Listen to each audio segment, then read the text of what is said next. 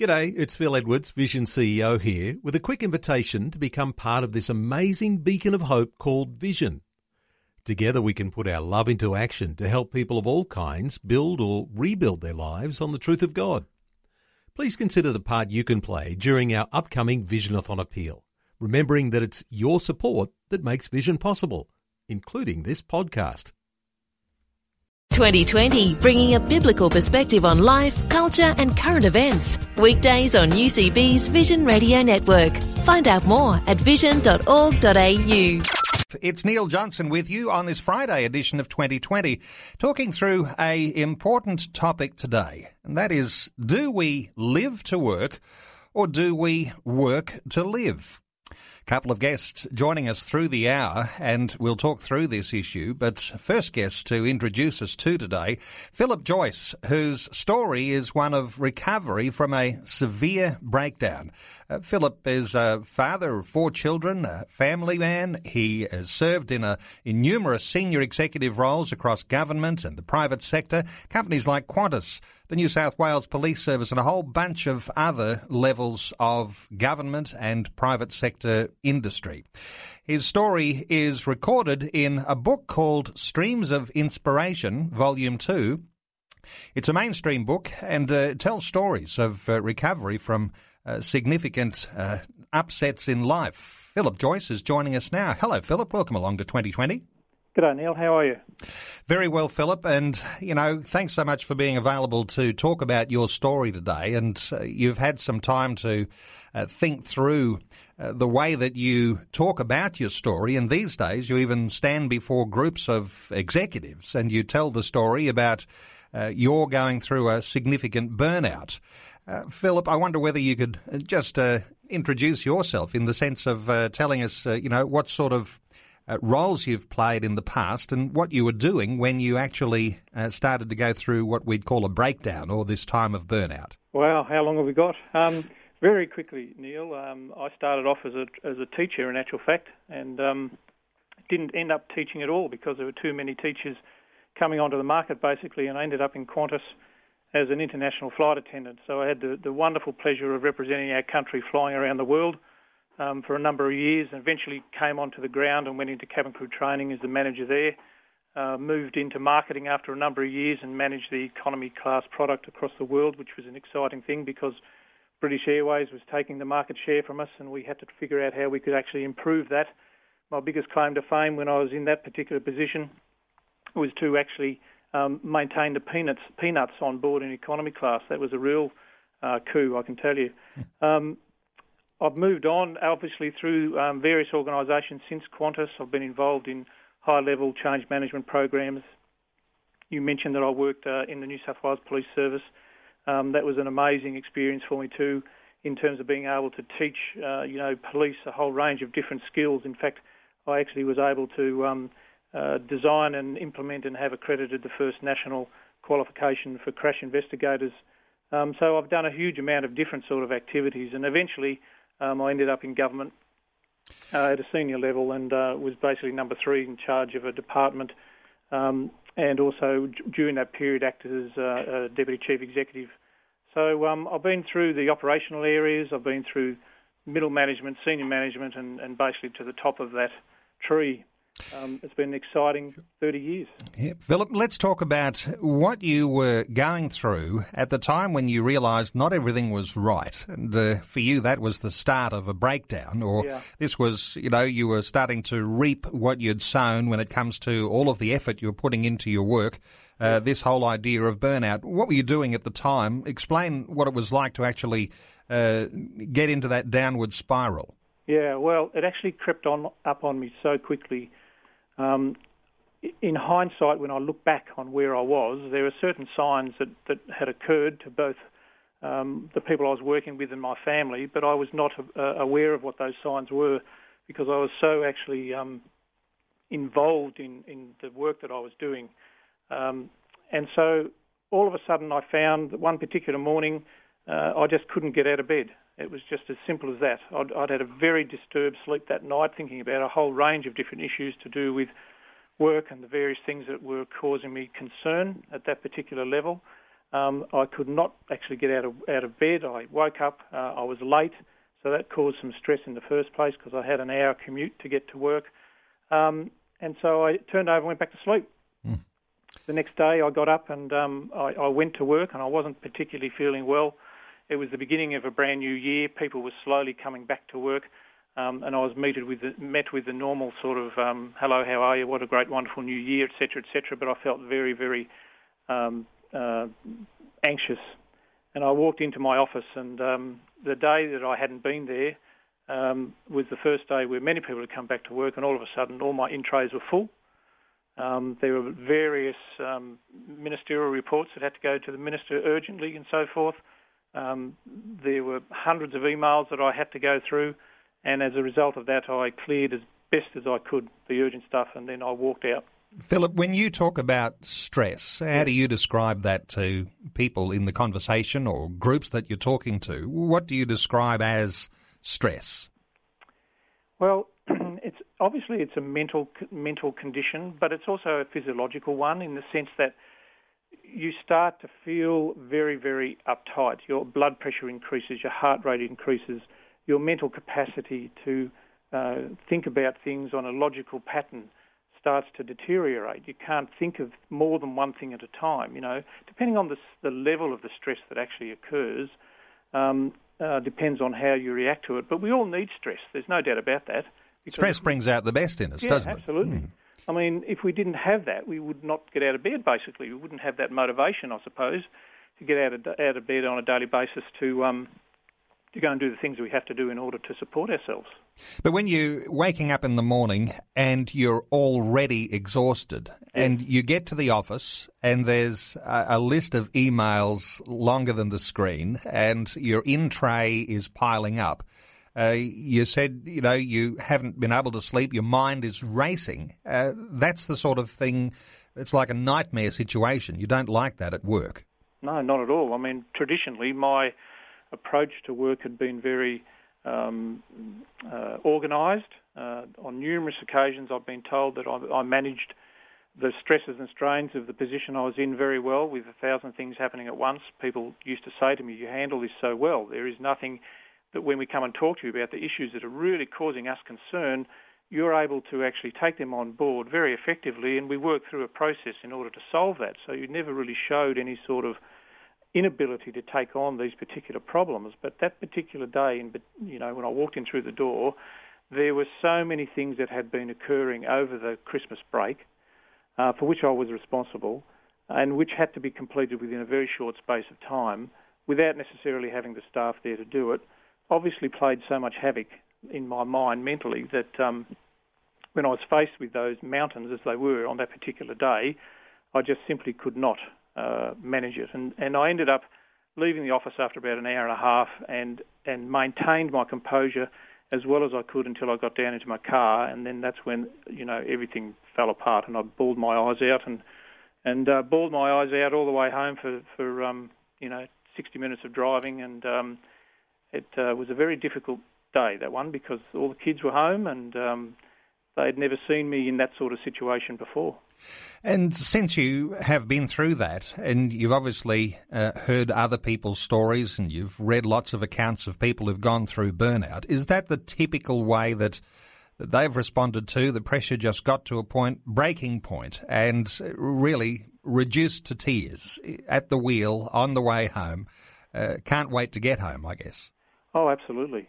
Look, I think it does actually attack people in different ways. There's no doubt about that. But when I look back on where I was and the sort of build up to this, I've asked people who are very close to me what I was like for, a 3-month period or a 2-month period before I actually got to that point where I couldn't handle everything. And in actual fact, my mind just closed down. It said, you are doing too much. We're not going to let you do this anymore. I'm going to stop you from doing it. And so the brain took over, and that was that. But in talking to people, they said, well, historically your method of operation was as I described. Open door policy, anyone could come and talk to you, everyone knew who you were, everyone came to you and talked to you about their particular problems and issues. It was never a concern. We always got through it. We always did things. But there was a couple of issues that occurred where all of a sudden people started to see a change in my personality. I started to become irritable, both at home and at work. They'd never seen that before. Obviously, I wasn't sleeping, as I said. Nothing. I just could not basically get to sleep. My mind was going 1,000 miles an hour right through the night. I was constantly dreaming about things that was going on at work and so forth. And so my demeanour changed. Rather than being a fun-loving sort of guy, which I was, and I enjoyed having a laugh, and I enjoyed getting out there and meeting people, I became fairly insular. I started to close the doors and restrict people coming to see me, both from a family perspective and also from a work perspective. And so I think that was the biggest sign where people started to say, oops, something is going on. And there was one particular issue where there was an overrun in a capital works project by $500,000, and that's a huge amount of money that all of a sudden a phone call comes through the blue and I'm told we're over budget by $500,000. Typically, I would have handled that with a very calm exposure. This particular day, I blew my stack, and I have never done that. So there are definite signs, and I think that's the thing that I say to people. In order to see where your friends are, your family and your work colleagues, you've really got to know them. You've really got to observe them on a day-to-day basis, not for the purpose of actually seeing that they are nearing a breakdown, but getting to understand how they operate so that when things are out of the blue, then you can start to say, well, hang on, this doesn't quite add up. Philip, how old were you when you had this burnout breakdown? 52. And with those accounts that you've read of others, is this a sort of a typical type of age where you might be vulnerable to this sort of thing? Or is this an age when people usually get to assume those sorts of positions where there is quite a lot of responsibility on your shoulders and that contributes to the whole burnout process? Is that the sort of thing you've gleaned? Yeah, I think from an executive perspective that's right. But then again, I think about teachers. There's a high level of teacher burnout. You can get young teachers who are not exposed so much to life skills and so on, who go into the classroom and all of a sudden they've got this enormous amount of responsibility on their shoulders. They've got parents who are consistently asking for better results from their kids and so forth. And so, burnout is something that just isn't limited to a particular age group. It's not limited to a particular occupation. Anybody, I feel, who've got stress and strain in the workplace that's not managed correctly can suffer from a burnout situation. We've been hearing the story of Philip Joyce, whose story is one of recovery from a severe burnout. Sometimes we call it a breakdown. And we will continue our conversation with Phil, but I also want to introduce into the conversation Brett Ryan, who is the CEO of Focus on the Family Australia. Hello, Brett. Welcome along. Thanks, Neil. And hello, Phil. Yes. Brett, you've been listening into Phil's story. What are your thoughts? Because when we talk about this topic, live to work or work to live, sometimes we just get it around slightly the wrong way and it pushes us over the edge. Oh, very much so. And Phil's story is not uncommon, and I've spoken to numerous people who have been on that edge and may have tipped over, as Phil had shared. But there's a lot of people who want to get that balance right, that work-life balance, and so it's not compromising work, and it's definitely not compromising their home life. But I think in seriousness, I think if you're going to compromise anything, I think work should be the one that gets compromised more than their family, because as Phil has shared, his health has been severely damaged as a result, and it's great that he's coming through the other side. But I think if he could have it all over again, I think he'd prefer not to go through it all. Phil, let me ask you about how you were doing with your family when we hear about the build-up and all of the stress that's attached to getting to a point where you have a breakdown, where you're in burnout. How were your family coping with this circumstance, not only just in the lead-up, but when you were at breaking point? Right, it's a really good question, actually. We're a very close-knit family, but one of the things that our youngest kids have said to me numerous times since the burnout and so forth, when I've asked them the question, how was it for you, they basically said to me, Dad, we never saw you. You were away all the time. And I did a fly-in, fly-out session for about 4 years between Goulburn Brisbane, and so I'd leave on a Sunday night and I'd be back on a Thursday night, and then try and take up the family role for the Friday, Saturday, Sunday. And whilst that was fantastic in terms of a financial perspective, because I was earning hundreds of thousands of dollars, it was wonderful from that point of view. But the fact that I wasn't spending good quality time with our family for the whole week was of real concern to me, because a couple of times there were things that happened at home when I was in Brisbane, and I'd have to try and solve this issue over the phone with a wife who was very supportive of me, but nevertheless having to deal with young kids at the time, and it was the fact that I actually wasn't able to spend that quality time on a day-to-day basis. So, when I went through the breakdown, the kids again found that I was not at home. I was leaving for work early before they got up. I'd get home at about 8 o'clock at night, see them for an hour or so, have dinner, then get straight back into the work until about 11:30 or 12 o'clock at night, and then we'd go through that whole process. And on the weekends, it was a case of trying to catch up, and that was very, very difficult. Let me ask Brett about culture in the workplace. Clearly, in Philip's workplace, which is a high-level executive position in a government department, the culture is always the thing, isn't it? Because sometimes you feel like if you don't put in the hours, if you're not putting in the whole of your life, then somehow or other you'll be set aside from that position. Is that the sort of concern that people have in the workplace? Very much so. They're always looking for that pat on the back, the promotion, the big office, the higher salary and all those type of things, and to move ahead. And it's interesting, the difference, the work to live and live to work. I mean, for males, we generally, when you ask somebody, when you're meeting them for the first time, you usually ask them, what do you do? A lot of males identify their life is what they do, not who they are. And when you ask a female, you don't normally ask that question. You usually ask them, tell me about your family, or have you got a family? So we actually have a difference between the gender as well, but also that identification of how we move ahead and provide for our family, which is really, really important. Phil, would you say you were that sort of driven personality? You were, working your way up a corporate ladder in that sense? Yeah. Tell me about what it is to be driven to the point where you'll stay up till 11 o'clock at night, take work home, and you then stay awake, your mind is racing. What's it like being in that role?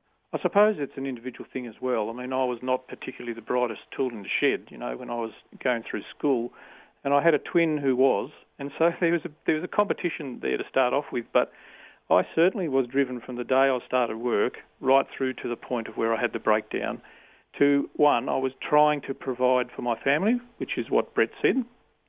It was very, very important for me to be able to provide a good quality life for my family, and in some respects I found that I needed to sacrifice my own time with them in order to do that, like when I was away a lot. Talking about the culture, it was an interesting period to be within the department, because we had a very clear culture within the organisation of trying to look after our people. And in many cases I tried to implement things like no email Fridays, because emails were starting to become such a bane of everyone's life that within my own division I said, let's not have emails transferred from one person to another within the division. Get up out of your seat and go and actually talk to people rather than sending them an email. I tried to implement the idea of every couple of fortnight is to get everyone out of the office and go out to a coffee shop for half an hour and sit down and talk about anything other than work. So the culture within the organisation was very supportive of that, but then it came down to the personal level, and my personal level was drive, and without knowing it, I stepped over that line where there is an absolute definite need to put family first and to put the job second. I have a different philosophy now, I must say, compared to what I had when I was in that particular position. It's a high price to pay, though, to finally get the message. Yeah, absolutely. It's Neil with you on 2020. Do we live to work, or do we work to live? Another way of putting those issues of a work-life balance into a way that you can actually assess whether you're actually working to live or whether you are living to work. Our two guests this hour, Philip Joyce, whose story is one of a recovery from a severe burnout, and Brett Ryan, the CEO of Focus on the Family Australia, talking through this issue. Philip, if I can just ask you, we were talking in this last segment about the things that make you a driven person. That drivenness was clearly the thing that got you into some hot water when you actually went through that burnout. Let me just take you just beyond the initial downward spiral, the tears at the wheel in the car as you're driving home. You can't face the office, you can't face the emails, you can't face the in-tray. Those weeks and months beyond the initial burnout phase, describe those in the way that you were actually feeling at the time. Yeah, that was a very, very difficult and dark period, Neil. It certainly was. The overarching feeling was one of absolute worthlessness and absolute inability to function at all, in actual fact. I was not happy. I couldn't raise a smile. I couldn't look at people in the eye. I couldn't take a phone call. I was scared stiff about taking a phone call from anything to do with work. I just felt that I had let every single person down in my life, my family, my work colleagues, my boss. There was absolutely no ability that I had in my own mind at the time to reconcile the fact that, one, I'd had a problem, but two, how I was going to get out of it. And I was just totally a worthless wreck, is the best way to describe it. Let me ask you about faith in God, because you hadn't been a very spiritually minded person in the lead up to your breakdown, but you rediscovered God in a time when you were at your lowest point. Yes, yeah. I mean, it was marvellous, actually. Throughout my life, I have had a faith, and there have been times when I've asked God to help me, and He certainly has. But at the lowest point of my depth of despair, I actually was outside of our house, and I was doing some work in the little forest we've got at our place, and I started to look around and see what was around me, and out of it may not have been absolute desperation, but I started to pray, and I said, God, I need to have your help. And instantaneously there was this absolutely wonderful sensation of, you'll be right, Phil. Like an encouragement. Absolutely.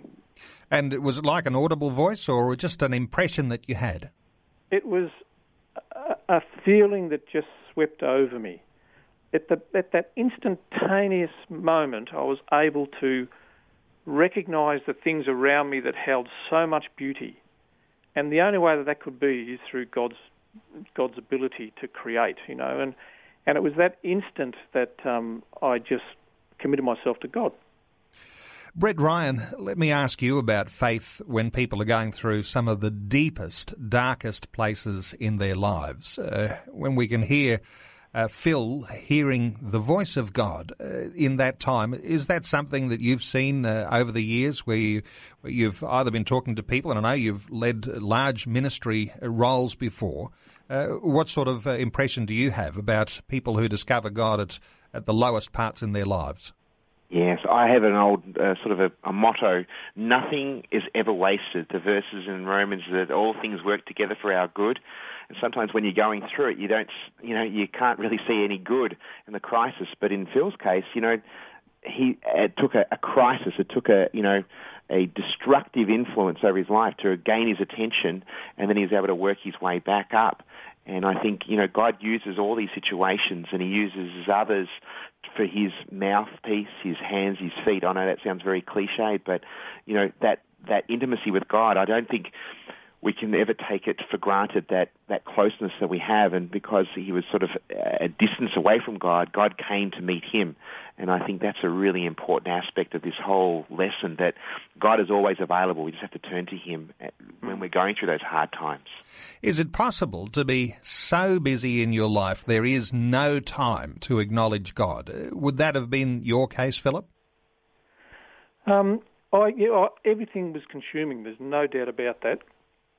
From the moment you actually woke up to the moment you went to sleep, everything was consuming. And so I think that there were times when I turned to God, even at that point. I recall praying a number of times about various things, but I didn't have a relationship. That was the thing.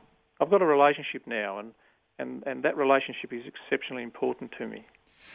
Brett Ryan, the idea of knowing about God is somewhat different to knowing God. Knowing God and how he relates as a father to his children, obviously an important thing that is an encouragement when you know you're going through tough times and a crisis.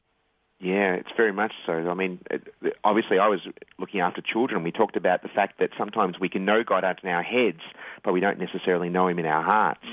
And we're all God's kids, and I think we can actually have a lot of theory about God, and we intellectually rationalize and all those type of things.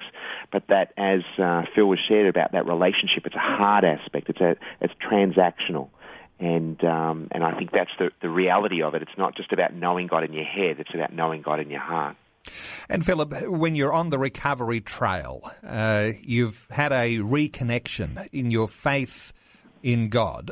What sort of things happen in your recovery? Timelines and the sorts of things that happen with your family and in your workplace. How difficult is it on that road to recovery from burnout?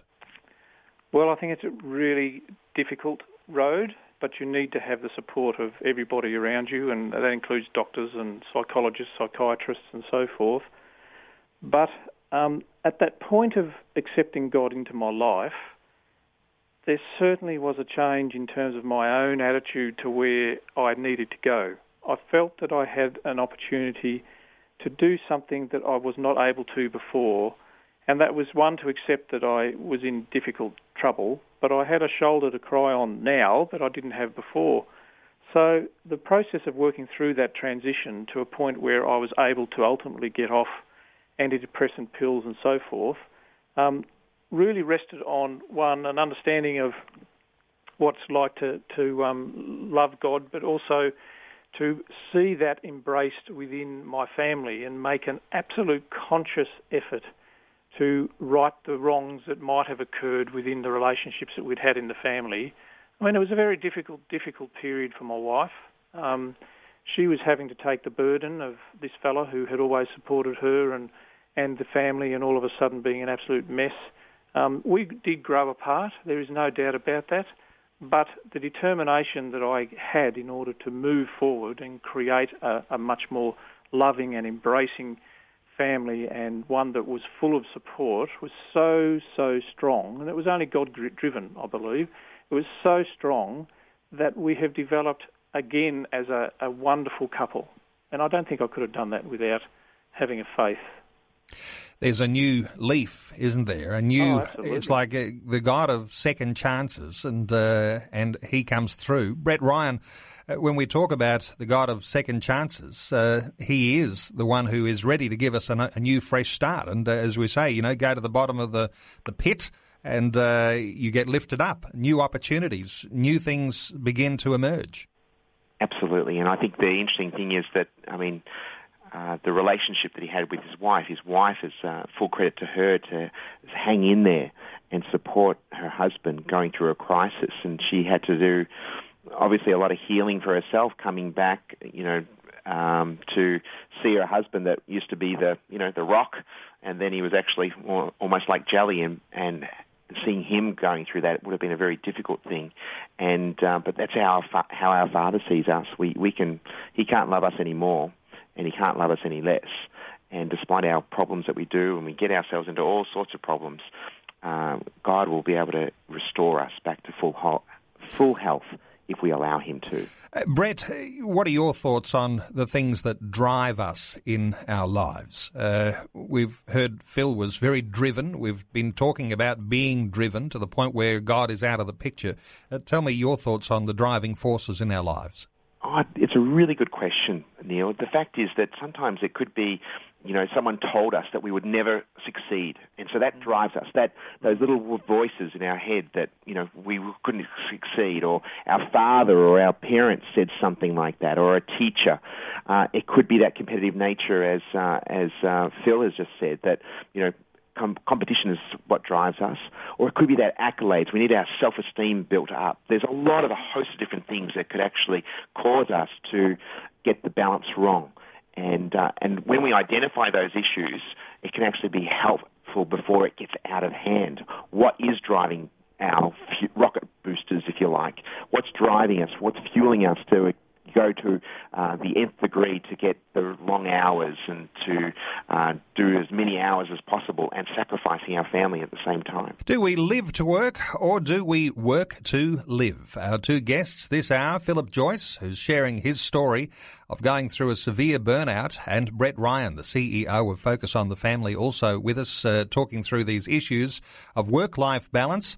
Let me firstly ask you, Brett Ryan, the sorts of red flags that are there that you need to keep a lookout for when it comes to this work-life balance and whether you live to work or work to live? It's interesting that Phil mentioned some of those things, that his irritability. He also talked about he was a bit short with his staff and his family. I mean, there's a whole host of other things. I mean, we start even just saying the words, I'm doing this for the kids, I'm doing this for the family. Those words, articulating it, is not what you want to be able to say. You don't do those things just for your family. You say things like, maybe a slower day is coming. We put these allusions into our vocabulary, into our language, and that's a flag in itself. We struggle to have some time together with the kids, that quality time, and most importantly, quantity time.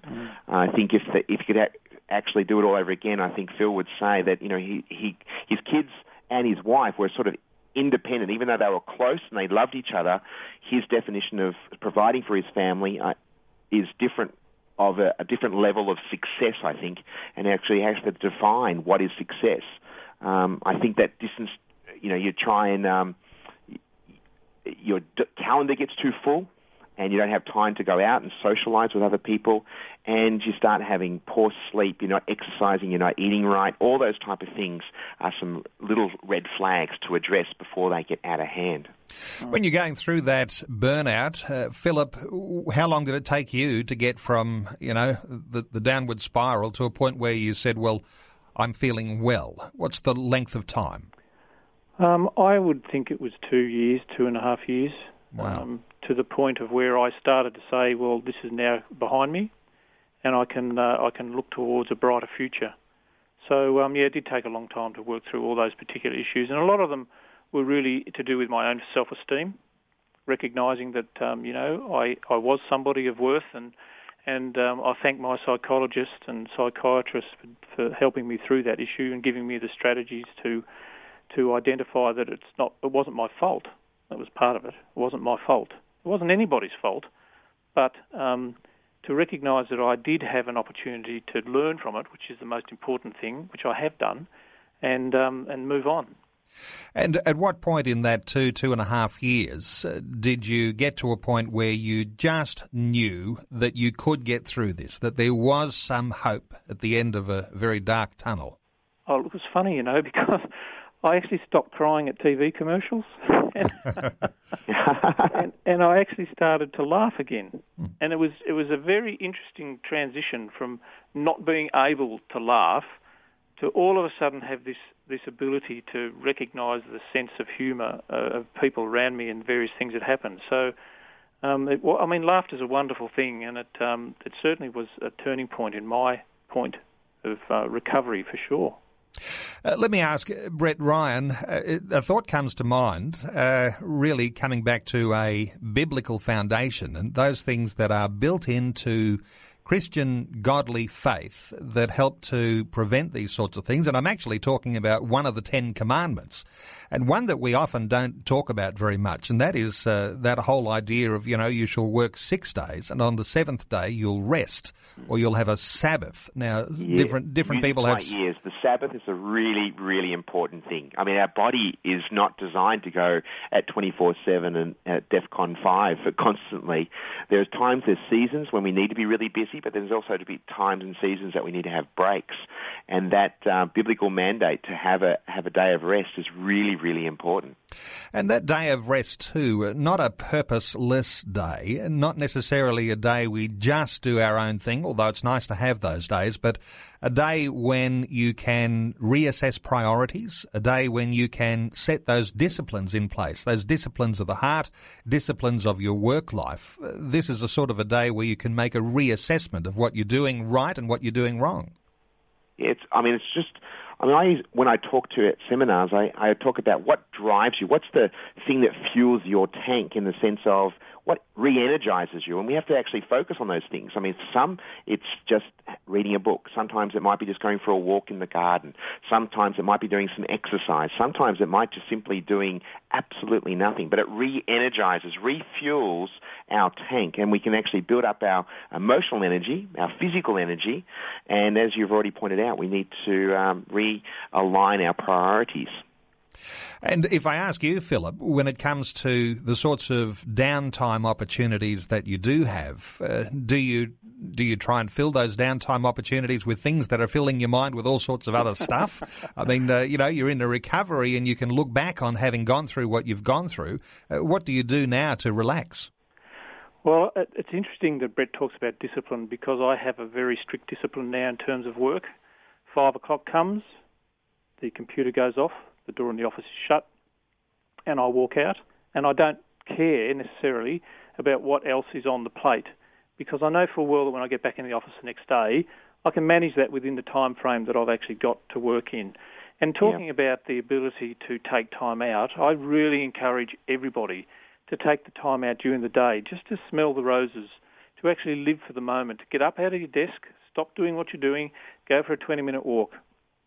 Is it an illusion that we have to be there and we have to be switched on beyond our normal working hours? You're saying that, you just quit the desk at 5 o'clock, you're on your way, you don't care about what else is happening.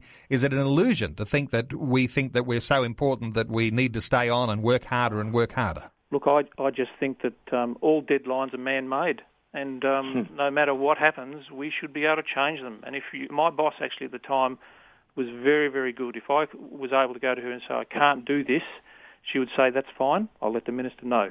It is independent people putting deadlines on people that are just not achievable for the sake of something else, I don't believe that we should worry about deadlines too much now.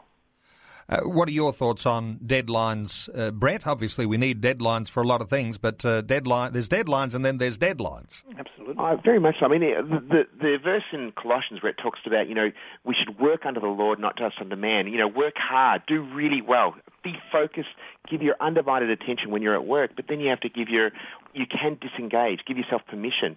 And those times, the unexpected expectations on work and the boss wants you to do certain things, you can actually say, no, I can't at the moment. I will work really hard tomorrow, or I will work, I will work this for an extra hour tonight, but I can't do this on a regular basis. There are going to be seasons, as I said. It's not saying that work is not important, but your family and your own health is even more important. I remember a quote that says, if you're a winner at work and a loser at home, you're a loser. And I thought that was encapsulated everything. You can be as successful as you like at work and get the accolades, but if your family is disengaged and dysfunctional, what is true success?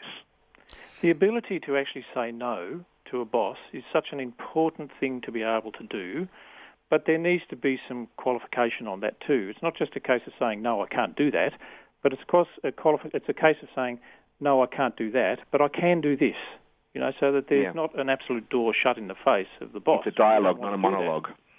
No, that's right. So it is a really important thing for people in senior positions and managerial positions, supervised positions, to be able to accept from their staff the ability that sometimes, just sometimes, they can't do everything that's being asked, and be and actually take that on board and do something with it.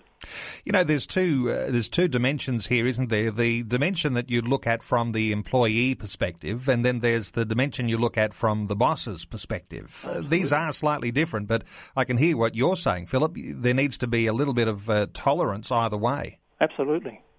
And when we impose strict deadlines as a boss, I think that you really do need to stand back and ask the question yourself, would I necessarily be able to do that within the time frame I've given? And if I can't, then you need to be flexible. And it is all about flexibility in the workplace. There's absolutely no doubt about that. Now, I want to talk about... when a boss is that flexible and has that understanding, you're going to get a better employee. Oh, you're going to have a absolutely. far greater productivity at times, and that chance for, going the extra mile when it's required. But also, if you look after your staff, the staff will look after you as well. Absolutely. Now, running a little short of time, Brett Ryan, CEO, Focus on the Family, such a wonderful organisation, and there seems to be resources for everything at Focus on the Family. Are there any resources you can point to that people could get a hold of to help to just get this balance right? Oh, very much so. There's one book that I read, and the title has changed, and I can't remember, but if you looked up, it was written by Andy Stanley, and it's called Choose to Cheat. And I think it's an outstanding book to actually help people, get that navigate and being able to say no to certain things. And if you're going to cheat someone, cheat your work rather than cheat your family. We've also got some helpful other articles, and also the fact is if you talk to somebody, I think that's the most important thing. Don't isolate yourself and think that you're alone. The more you can talk about these, and I think it's great that Phil shared his story, that the stigma of actually going to see someone, a counsellor, a psychiatrist, or a psychologist, is not to be underestimated. Or speak to a pastor. Most importantly, include your family on the journey. And I think that will be a really, really important aspect. Is the more we communicate, the better it is going to be. Silence is not your friend. No, not at all. And Philip, have you found that your friends didn't ditch you along the way? They were actually there, or we haven't got a lot of time, but quickly? Yes, no, they stayed by me, and they are much closer to me now than what they were.